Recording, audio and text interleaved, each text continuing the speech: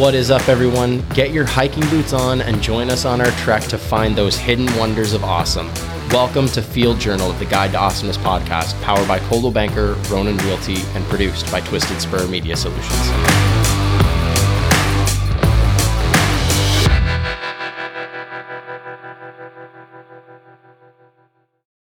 Welcome to our first episode of Field Journal, where we take a look at the communities in which we live, work, and play.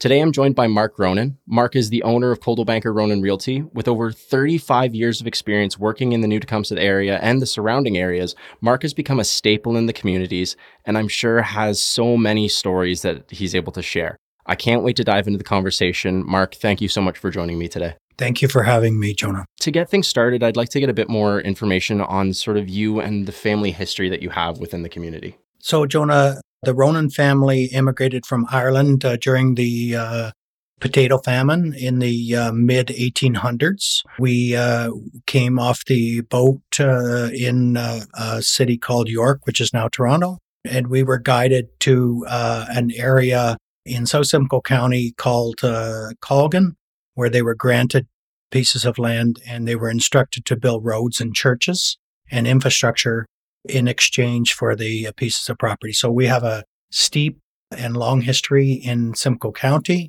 As a matter of fact, one of my relatives, I think it was my great-grandfather, my father's grandfather, was the first warden of Simcoe County. Wow. So definitely steeped in history a lot. And I think that's a common thing that we find with people who've had families that have moved from, especially areas like Ireland, England, Scotland, and things like that coming in, was you were given pieces of land, but you were also asked to, like you said, build roads, build more communities, get things started in order for people to start more to congregate to those areas.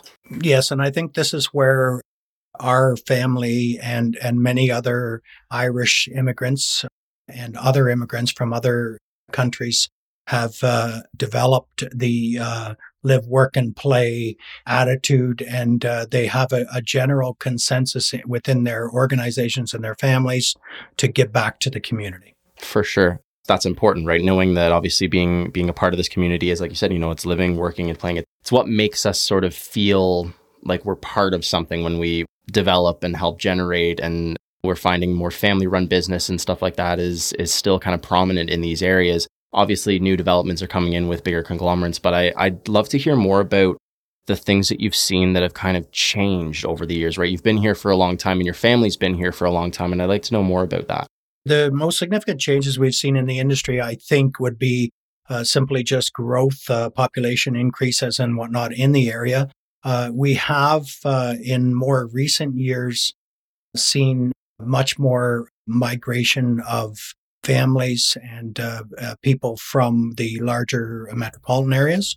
That would be the most significant change, in that we have many different cultures, which we've welcomed into the area now over the last 20, 30 years through immigration and through migration from the Greater Toronto area more significantly. So that would be the largest change. And then, of course, the internet has brought much more acknowledgement of different procedures, and also has given people in the area the ability to educate themselves on other things that are happening in a more worldwide way. I think a lot of small communities started to really find that once the internet came to be and, there was more knowledge about what's going on in the world, that things were becoming a bit more instantaneous. Instead of, having to go to your local library to find out in an encyclopedia about what's happened, something that was written down 10 years earlier before you were reading it, you're now able to find out almost instantly what's going on in the world and knowing what's happening in a moment's notice. And yeah, like you said, it's definitely changed the way that I think small communities sort of run and function and what they do on a global level. That's right. So, just as an example, something that sticks in my mind and our community's mind is a tornado that hit South Simcoe County back in 1985, and the community pulled itself together. It was a fairly large, significant disaster, and the community pulled themselves together, and really that was a very significant time period where I saw people working together and starting to use technology as something that was helpful in such situation. And I'm sure that that'll be something that we'll talk about with other guests on the podcast as well, about the idea of some of the disasters that have happened in the area, some of the growth, some of the opportunities, some of those big changes. Again, like you said, the idea of a tornado is especially disastrous at times when it's especially a smaller, earlier community. It can completely change the way that a community functions. What's one thing that you wish there was more of in the community? I'm a little bit philosophical about that, Jonah, at this stage, where I would consider myself obviously a grassroots community member. I believe that what I'd like to see is more community involvement as far as the new people that move into the community. I'd like to see them get involved and be open to some of the processes and some of the lifestyles that are prevalent in our smaller communities. And I do think with the last few years, with the pandemic situation and whatnot, that I do see people moving into the area and looking and reaching out for a smaller community lifestyle as opposed to a big city lifestyle. So I do believe we have a lot to offer, and it's a much different lifestyle within the smaller communities. But it's an exceptional way to mentally slow the process of life down at this stage.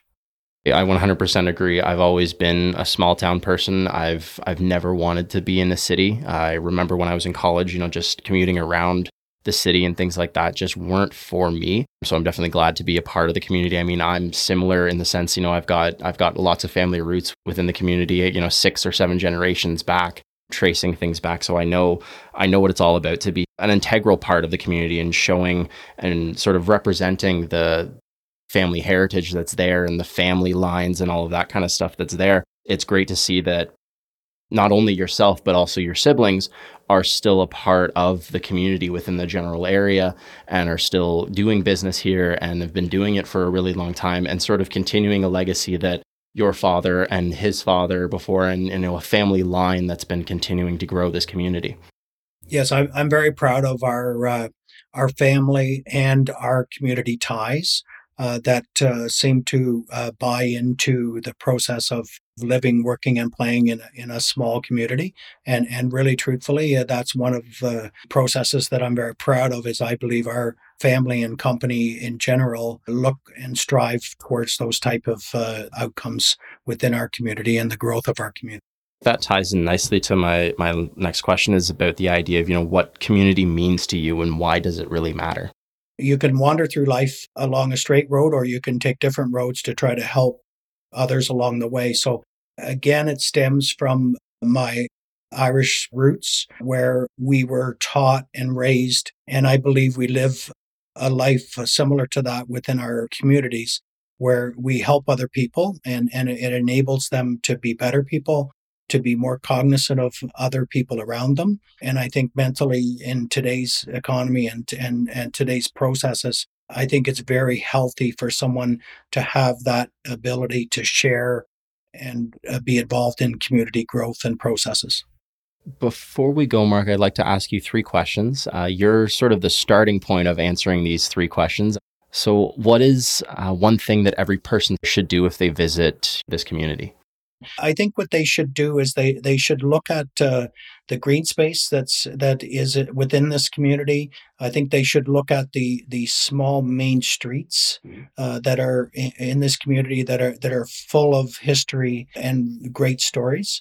And I think the small shop owners and small business owners, also the planning that was put into place where people were able to spend time in a shared atmosphere, I think is very important in our communities, and people should look for them when they come to our area. Right, supporting local businesses. And again, like you said, learning more about what happened and why it happened and how it's continuing to happen.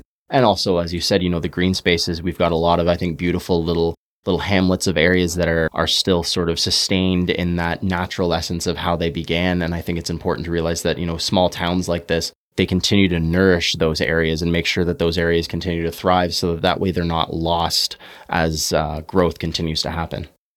What makes your community feel like home? When I get in my vehicle in the morning, it just automatically goes to where it's gone for many years. on a disciplined basis and on a regular basis. I have habits that are very hard to break, which are created through small communities and cultural situation as far as me being comfortable in my environment. So what do I like about the community? Well, it is home, right? So I have a tough time measuring our community against anywhere else, even that I travel to, in that when I come back home to my home, that's been home to my family. And I say that in a very general term because obviously I have not been living since 1846, but the generations of our family in this community are well rooted, and it makes me feel comfortable. And that's what I like most about the community that I live in. I can 100% agree to that. Again, with the family heritage, every time you turn around, you're related to someone in the area, or they know you, your family, they know your story. And it's comforting, like you said, to have that just around the corner, that friendly face, that reminder of, where you come from and where you're going to continue to go. The last question, if you could write a chapter in the Guide to Awesomeness, what would the title be? I have so many things that I would like to say and do, and I have to head one chapter. What would I say? What I would say to everybody out there, and it's kind of how I live my life, is just do your best. So that's how I would title my chapter in the Book of Awesomeness, is simply just every day do your best. That's a great point to end on. I mean, the idea of doing your best, but the concepts of knowing, where you're coming from and where you're going, right? Mark has a huge family history within the area, a long line of family that have helped grow the community and develop. And Mark is an integral part of continuing that growth and making sure that new families coming into the area feel welcome and that they have a home. And now, talking about what great things to be doing in the area. There's so much local knowledge and so much local history to be a part of. And just seeing that continued growth, I think, is going to be huge as we continue throughout the years. That's amazing. And we welcome everyone that would like to make South Simcoe County their home. Thanks for joining me today, Mark. Thanks, John.